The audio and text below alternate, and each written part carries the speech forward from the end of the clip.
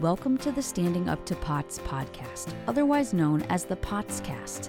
This podcast is dedicated to educating and empowering the community about postural orthostatic tachycardia syndrome, commonly referred to as POTS. This invisible illness impacts millions, and we are committed to explaining the basics, raising awareness, exploring the research, and empowering patients to not only survive but thrive. This is the Standing Up to POTS podcast. Hello, mast cell patients and lovely people who care about mast cell patients. I'm Jill Brooke, and this is our second episode of Mast Cell Matters, where we go deep on all things related to mast cell activation syndrome, or MCAS. I am thrilled to be joined by one of the all-time smartest, most experienced, most accomplished, and most knowledgeable mast cell physicians of all time. Dr. Tania Dempsey is a Johns Hopkins trained physician specializing in complex chronic disorders and immune dysregulation. Her medical clinic in Purchase, New York attracts complex patients from all over the world. Dr. Dempsey has published numerous peer-reviewed medical articles about MCAS. She presents all over the world educating her peers, and she does an amazing job staying abreast of new findings, which I know because every time she speaks, I learn something new. Dr. Dempsey, thank you so much for joining us today. Oh, thank you for having me. So last time we discussed the basics of mast cells and mast cell activation syndrome, and today we're going to discuss diagnosing and treating MCAS. And one big point from last time was how mast cell activation syndrome can have so many different possible symptoms because mast cells are all over the body and there are so many different chemical mediators that can come spilling out of them. So that means different people can have very different presentations. So it's not like diagnosing a sprained ankle where you look at the ankle, right? Given that the symptoms can vary so much, what makes you suspect that a patient might have MCAS? That's a great question. Because the way I think of it is that we really have three themes that we typically see with an MCAS. And I'll go over those again. And so if patients have some aspect of those, one or more of those themes that supports the diagnosis. In addition, this is a multi-systemic complex condition. It's multi-systemic. And what that means is that it has to involve multiple systems in the body. So let's just say you have allergies, but you don't have any GI symptoms. Maybe you have respiratory symptoms. Maybe you don't have urinary symptoms and you don't have neurologic symptoms, but you really only have it in the respiratory tract, let's say. That's unlikely to be mast cell activation syndrome. So really you need two or more systems involved and generally around these three themes. And it can be plus minus allergic phenomena. So plus minus meaning some people will have allergic phenomena and some people will not. There will be no allergic symptoms whatsoever. Inflammatory is a second theme. And I would say that's the predominant thing that we see across the board is inflammation anywhere. And then we'll call it dystrophisms or abnormal growth and development. Things like the growth of tumors, cysts, nodules. It can affect even the growth of any cell. It can affect bone health and the integrity of bones. It can do a lot of things. So you have these three themes. So if I have a patient and they have some flavor of one or more of those themes, and they have at least two systems involved with symptoms, and honestly, very often people don't even realize actually all the things. I think some patients are trained, unfortunately, by the medical system to not complain or not to give too much information. So sometimes I have patients who come in and they'll focus on that one symptom that they're really worried about. And they know they have other symptoms, but they're afraid to say it, right? And then I start running through the whole list. And finally, I'm validating that, yeah, we need to know all this because how are we going to treat it if we don't know? And then we realized actually they absolutely have a multi-systemic problem. It seemed like they really only had one problem just because of how patients are dealt with in the medical world. Very, very unfortunate situation. Well, absolutely. So this sounds like it's almost a differential diagnosis to hypochondria, right? Because some of us are used to worrying that if we say we have too many different problems, the doctor will think we're hypochondriacs, but you're saying that you actually look for a lot of problems. Yeah, yes, exactly. I know that there's no hypochondria. Look, maybe that is a true diagnosis in a very small number of people, but by far, the vast majority of patients have things really happening to them. A lot of these things are unexplainable by other doctors. They can wax, they can wane, they can move. And that's why it seems like patients are making it up or anxious or something, right? Because they'll go in for one thing, but then that symptom maybe fades a little bit and now it's another symptom, another part of the body. And again, unless the doctor's trained to understand how to look and understand how all these things are connected, they just think, yeah, anxious, unfortunate patient. But it's really patients are really suffering. And this is why I do what I do and why I educate so much, because I want to get this information out there. I'm so passionate about getting the information out there for patients, because patients have to be advocates more than ever for themselves and their family members. And I hope that there will be practitioners, providers out there, doctors, nurses, physician's assistants, whoever's out there, maybe they'll even listen and kind of start to say, wait a second, I have patients like that. I never thought of it that way. Can I ask you about two particular symptoms and whether they can be mast cell related? The first one is POTS, because we have a lot of listeners who have POTS. And so, does that count as a cardiovascular symptom? And then my second question is about something like anxiety. Can that be a mast cell symptom? So look, the way I think about POTS is that there are probably different forms of it, we'll say. People manifest POTS in different ways, and there may be different root causes. But generally speaking, mast cells are involved in all those processes, actually. If we think about it as an autoimmune process, some people think about POTS as autoimmune. I would argue that it may not be autoimmune per se, but may actually be mast cells driving what looks like autoimmunity. In neurogenic POTS, the nerves are involved. I mean, the nerves are involved everywhere, but it's nerve-driven. Mast cells are around all the nerves and are sending signals. So I absolutely look at POTS as a mast cell symptom. Now, I'm sure there are patients out there who really just have POTS and don't have other symptoms involving other organ systems or tissue. But the vast majority of POTS patients that I've encountered in my career, and I'm a little bit skewed because I do have a interest in MCAS, right? So those patients are definitely going to be coming to me. There's definitely an overlap that the majority of the POTS patients I see have MCAS, and mast cell targeted therapy for many of them will cause a dramatic improvement in their POTS symptoms. Sometimes, sure, they still need POTS treatment, but sometimes dealing with the mast cells can improve it. So yes, that's a very, very important point. And POTS is one end of the spectrum of dysautonomias, right? So autonomic dysfunction can manifest in other ways as well, like gastroparesis, for instance. So that's like a slowing of the digestion in the stomach. The colon can have a motility issue, and we call it colonic inertia. Mast cells are absolutely involved in those things too. And again, treatment varies, but certainly addressing mast cells is going to be helpful on some level. The anxiety symptom is a very common symptom of MCAS. It's probably one of the most common that I see. And there's no question that we have lots of mast cells in our brain and in our nervous system. And as I said in the last podcast, mast cells are everywhere where they need to be to protect us from the environment. So they're in the skin and in our respiratory tract and all that. But our nervous system has to be protected from the environment for a lot of reasons. And maybe our nervous system isn't as tightly encompassed as we used to think it was. We have something called the blood-brain barrier, supposed to sort of block things from just floating into the brain. And maybe that barrier is a little weaker than we thought. This is what we believe, that it's probably leaking in some people. And the mast cells have to be right there. They have to be right there on the brain side of the blood-brain barrier, ready to protect. And so they surround every nerve. They interact with every cell in the brain. We have other cells in the brain that help protect us.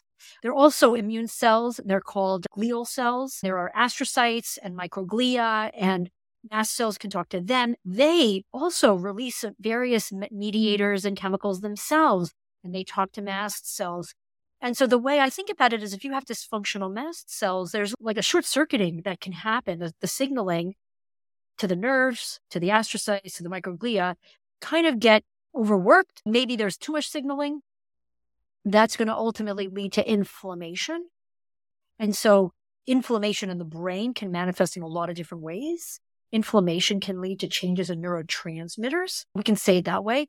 But also just in general, if there's inflammation in the brain, the normal processes are going to be interrupted. So anxiety, the way I think about it, especially in MCAS patients, is totally uncontrollable. You can't necessarily think it's mind over matter. You can't stop it. It's a physiological response to mast cells degranulating and reacting. And it's quite profound and pronounced when it happens and can be debilitating and sometimes needs to be treated outright as anxiety. But again, targeting the mast cells can actually help reduce some of these episodes and reduce anxiety overall if you find the right protocol. That's so exciting. And I think it's so important for people to realize that even some of those symptoms can be mast cells. So once you have someone in front of you and you are starting to suspect MCAS, what else do you look for or do? So again, I do get a very, very thorough history, starting from the top of the head all the way down the bottom to the feet, right? So I'm looking at everything, trying to understand other symptoms that may be happening, other things that may be going awry. So the history is number one. And then I am going to do a very thorough exam. And hopefully I have this patient in person. I do some telemedicine, but ultimately the patients have to come in person because there's just nothing like doing an exam to really help support the diagnosis or even rule it out. I do a lot of things during the exam, but these are the things that would help me identify patients with MCAS. So I'll scratch their back. If they get a red line under the scratch, I'm not really scratching, right? I'm just like kind of rubbing it. I'm like, just so people know. It's so gentle with a fingernail or a little stick. We just make a line. And if it blows up and turns red, it's like a hive, essentially. We call it dermatographism. And that's a classic for mast cell issues because especially mast cells in the skin get triggered by that movement and they come out and they release the histamine and you get this wheel, basically. So that's a good test to do. I certainly have mast cell patients who don't have a pronounced effect from this. They might have a light line. I have some patients that's really dark red almost immediately. But again, if the mast cells in the skin are not their primary issue, we might not see it. But important to look for. I always do orthostatic testing. So I'll do lying down, sitting up, standing, blood pressure and heart rate, because I do know that since POTS or postural orthostatic tachycardia syndrome can be associated, I'm always looking for it, even if the patients don't necessarily tell me that part of the history. They might not even realize it, to be honest. I have patients who have very subtle symptoms, and then when we test them, they're quite orthostatic. But the manifestations are just a little bit different for them. They might just have brain fog. They might not feel dizzy. They might not feel their heart rate, but they have brain fog. And they don't even realize that the brain fog is positional in some ways. That they lie down, they're actually better. And when they are sitting at their desk all day, it's worse. And standing is going to be worse. So I always do that. Sometimes I'll do a Nassau lean test, which can give you some sort of flavor of orthostatic issues. And it's patient leans against the wall for 10 minutes and we do a series of measurements. So those are the two ways that we typically do it. So I'm always looking at their autonomic nervous system in some way. And then I'm looking for other things that I sometimes see in mast cell patients. Sometimes I see like edema or puffiness or swelling. Sometimes it's in their legs or their hands or their fingers or joint deformities of any kind that may not be mast cell, but maybe autoimmune or something else. So I'm always keeping the differential open. You know, I never want to put all my eggs in one basket. So I don't go into the exam thinking, oh, this is MCAS and that's it. I'm thinking, yeah, there's a flavor of MCAS, but let's just make sure we don't miss anything else. And so I'm always looking at all the other pieces to rule out other things. And then once I've done the exam, then I'm going to do testing. Okay. So what does the testing look like? There are three main ways you can get testing done for MCAS. And most often you need a combination of them. So there are blood tests that you can do, blood work, that looks at mediators or things, a broad generalization. But what I'll say is that we're talking about mast cell activation syndrome, and we're not talking about mastocytosis. which is a proliferative problem. It's really a cancer of the mast cell. I want to be clear because the workup would be different, but I'm doing blood work to look for mediators or those chemicals that mast cells release. I'm going to look for them in the blood. I'm going to look for other things in the blood as well. I'm going to look at their other immune markers. I'm going to look at urine, and I usually do both of these, random urine collection and a 24-hour urine collection. Again, looking for those mediators and actually the metabolites of the mediators. So how mediators are being processed by the kidneys and then are being released into the urine in different forms. And then we're looking to see if they're present. The presence of those mediators or those blood markers supports the diagnosis of activation of mast cells. If they're abnormally activated, they're releasing these mediators on a regular basis. Hopefully we'll find it that way and make the diagnosis. According to our consensus 2 criteria that we've published on, we like to see 2 markers positive to support the diagnosis. So 1 alone wouldn't be enough. You really need 2. And you really need the clinical history or a physical exam that supports the diagnosis as well. And so lastly, what we'll do with some patients, especially if they've already had some kind of endoscopy or colonoscopy, a lot of our patients do have GI symptoms and they've seen GI doctors and they've been scoped. If their biopsies are available, we can have a pathologist stain those biopsies with a special stain called the CD117 stain. And that will allow the pathologist to look and see how many mast cells they see. And an increased number of mast cells in the GI tract, particularly if we go over 20 mast cells per high power field, is supportive, according to the literature, of the diagnosis of mast cell activation syndrome. And the mast cells on biopsy look very different if you have just mast cell activation syndrome compared to, let's say, mastocytosis, where the mast cells do look different. So those are, again, the 3 main ways we test for mast cell activation syndrome. And I have to tell you, most of the time, the problem is not the patient's fault because the patients are so good about keeping everything cold and bringing it to the lab cold. But then the lab tech takes the jug out and puts it on the counter. I've had patients tell me this. They've seen it with their own eyes. It goes on the counter and it sits there until they're ready to process it. And that's it. It comes to room temperature and those mediators are gone. It is a sample that has to be taken care of very properly. And that's why we have a little lab in our office. It's not a lab. We don't do the testing for these mediators, but we have a refrigerated centrifuge. We have the ability, we work with a lab that can do these tests, and we are working with them to make sure that the minute it leaves our office, the sample is processed and kept cold and processed properly along the way. So it takes a lot of effort to make sure that that happens. Excellent. And are these labs hard to come by? Could any physician easily order these tests, or do you have to kind of be in the know about who can do them and how to order them? Doctors, anybody could really order them. They have to find the right lab to send it to. Some labs have some mediators that they're able to do in the urine and some don't. And we have an issue in New York where we can't do certain mediators in New York and we can do them in other states. But look, the way I think about it is if there's a doctor who's out there who's treating a patient who's listening and that doctor doesn't know what to do but wants to help, I always make myself available. My colleague here, Dr. Larry Afrin, makes himself available. The doctors want guidance on how to order these tests. We're always happy to help. So theoretically, it can be done anywhere in the country, overseas. Some of my colleagues in Canada are really, really struggling with being able to test some of the mediators. Okay, great. And then you had mentioned briefly a consensus 2 criteria for diagnosis. And just as a teaser to our audience, next month, we're going to have Dr. Lawrence Afrin here to talk about his approach to MCAS and what that is, the 2 approach. So is there anything more to say about diagnosis before we move on to treatment? We have a lot we want to cover today, so right into treatment. Perfect. Okay, so you have just diagnosed someone with mast cell activation syndrome. What next? So step 1 is eliminating triggers. So we know the mast cells are reactive to certain things in patients who have MCAS, right?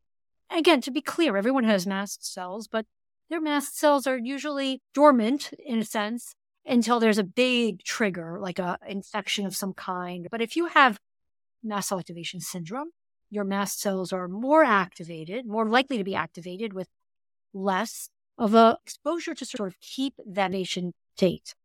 So what might be driving some of this activation?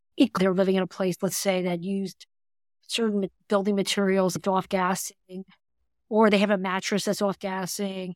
So there's just certain things in the environment that they have to start to look at to see whether it's possible that that's one of their triggers. Maybe dust is a trigger in their home, and they realize that they need to vacuum more often. And, so it could be things like that. It could be things that they're taking. There could be other medications they've been taking or even supplements they're taking that might have that are serving as a mast cell trigger for them. So they have to start to identify why they may be reacting. Maybe they know that they react to certain medications or supplements and not others. So trying to figure out why the case can be, maybe there are foods that they're eating that are a trigger for them. Maybe there really is an infection, a chronic infection of some kind, continuing to cause them to continually degranulate. Some of it can be done by the patient. They read a lot, trying to figure out how to get themselves better. Sometimes it's not so clear. It's not something in the environment. It's something in the internal environment of the body that is driving this. And stress can be a big, big factor. So anyway, step one is always, again, we have to eliminate what the mast cells are reacting to. And then those lines, we start implementing medication, and it can be nutraceuticals that can help block some of the mediators, stabilize the mast cells. And there are lots and lots of different options in that. And we can go through some of that too. One of the big surprises to me that has really turned into an amazing tool for so many of my patients is limbic retraining. And programs out there.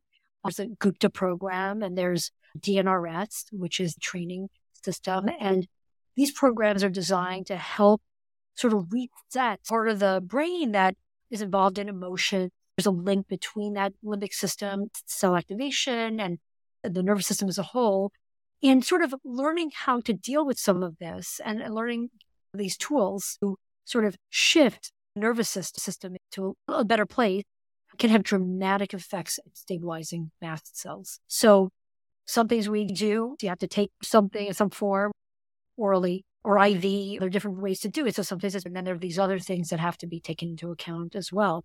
I've had patients leave their home that they realize is moldy, and their mast cells, without anything else, without medication, go back into a better state. So there's lots to be done.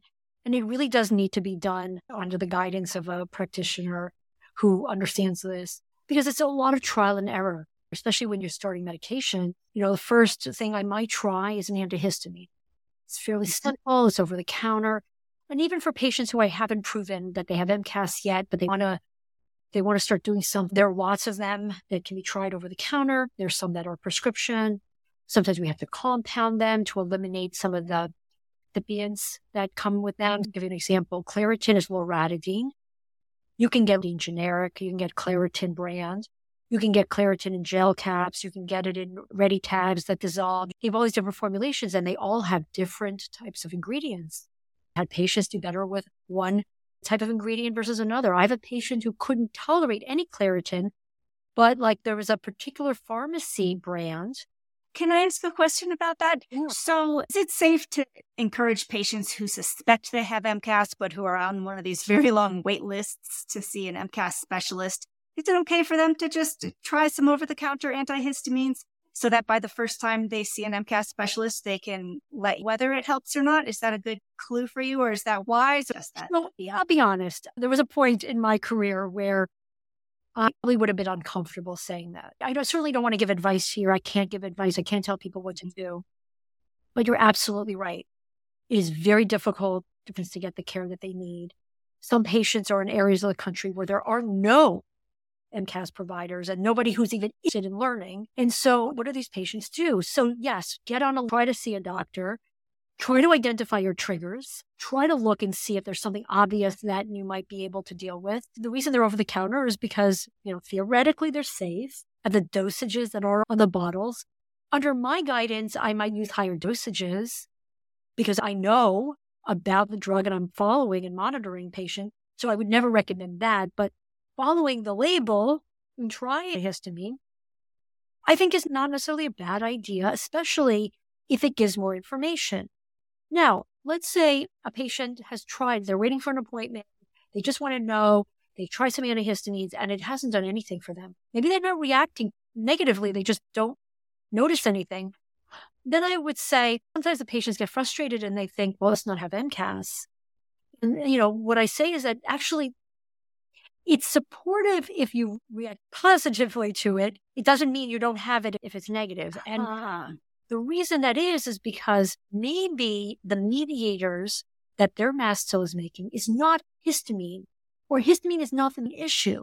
So those drugs are blocking histamine, but maybe they have a problem with too much prostaglandin D2 or leukotriene or some other mediator and mast cell targeted therapy. So I just want to make that clear, that I also don't want people to get frustrated if they try something and they don't get relief.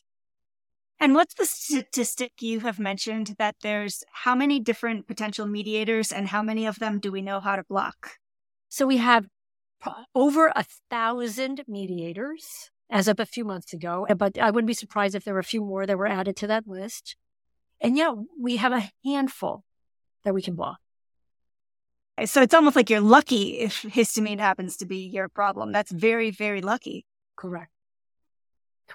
Yeah, it's a good way of looking at it because they're over the counter. But in a lot of my patients, it's a mix. They can have histamine, but maybe they take Claritin. I'm going to give an example, and they see some effect. Let's say maybe they're having headaches, but maybe they're also having GI symptoms, and maybe they also have anxiety. They take Claritin, and let's say that their headaches are better, but not their anxiety, GI issues. And what we understand is that mast cells can be different and release different mediators in different parts of the body and can react differently at different times of the day or times of the year. And so we can use a mast cell targeted therapy, works that way, but sometimes it really will help find what's going to work for those other areas. Got it. So if I were to name a couple of other MCAS drugs, do you mind giving us just like the 1-minute explanation they are? Yeah. Okay. So sometimes we hear about sodium cromolyn. What's that? Okay. So cromolyn, it's a very interesting compound. It's available commercially as a nasal spray. And that I believe is over the counter. Okay, so it's a liquid, and there are different ways that I introduce patients to this, but generally speaking, into the GI tract. We know that it actually calms down mast cells for some patients. And in doing that, those mast cells are maybe sending us to parts of the body, and we're seeing that even though it's a type of drug that doesn't really get absorbed in the body, it's having effects elsewhere in the body. There are other formulations than what we've used at times, and there are ways to do it as an eye drop. There are little tricks that we use, but it's a nice tool. It doesn't work for everybody. I've seen it be amazing. I've seen it be horrible, and I've seen it doesn't do anything.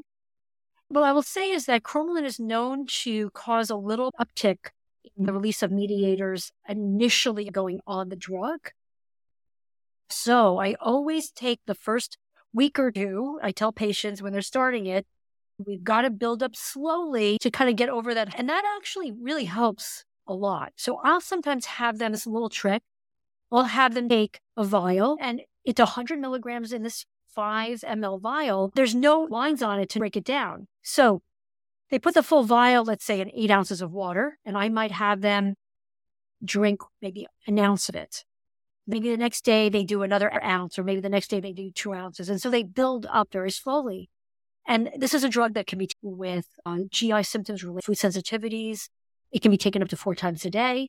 And it's a great tool, but patients sometimes react negatively to it. And that could be, but it's in plastic. So I do see that I have patients who are really sensitive to plastics of various kinds. And sometimes we have to change different brands of cromolyn because different manufacturers use different plastics, which is really incredible. You would never think that, but I see this again and again. I have patients who we can compound. So that was not a minute. That was longer than a minute. Yeah, no, that's great. And I won't ask you about all of the potential treatments. Obviously, there's a lot. But if I could ask you about a couple more that we hear about pretty often. Yep. Another one is montelukast, I think brand name Singular. Yeah. How does that work with mast cell activation syndrome? So that's a leukotriene inhibitor. It was studied in asthma. We know that leukotrienes are involved in the sort of asthmatic process. You don't have to have asthma. Yes, you could, but you don't have to have it. So Singulair or montelukast, and there are a couple of drugs related to it that have effects on leukotrienes. One of them is called accolade. It can be very, very helpful. The problem with montelukast is that there is a black box warning on it, and I do want to mention that. Basically, psychiatric issues, essentially from depression, from Singulair. I will say that I have seen that very rarely in my career. I've used Singulair for even longer than I've been treating MCAS and asthma things for 20 plus years. I've seen that a handful of times, and you stop it. But it's something to note and something to be aware of. But it can be effective. And if leukotrienes are the issue, and this is why sometimes it's important to test, because if you find high leukotrienes, you know right away that that's a very good place to start. So the one I'm hearing about lately from the COVID long haulers, kind of maybe struggled and not been helped by a lot of other things, is the one that has to be actually injected. What can you tell us about that drug and MCAS? Yeah, Xolair is a monoclonal antibody, and it's anti-IgE. The drug was really designed for severe allergy, and I think it's FDA approved for asthma and a chronic urticaria, which are hives. So this binds to the mast cell directly, actually. Xolair is a type of antibody that binds to these receptors on the mast cell, sort of the ultimate mast cell stabilizer. What we're finding is that long COVID might be mast cell driven, might be an MCAS driven phenomena. And so a lot of long haulers are looking at them for treatment.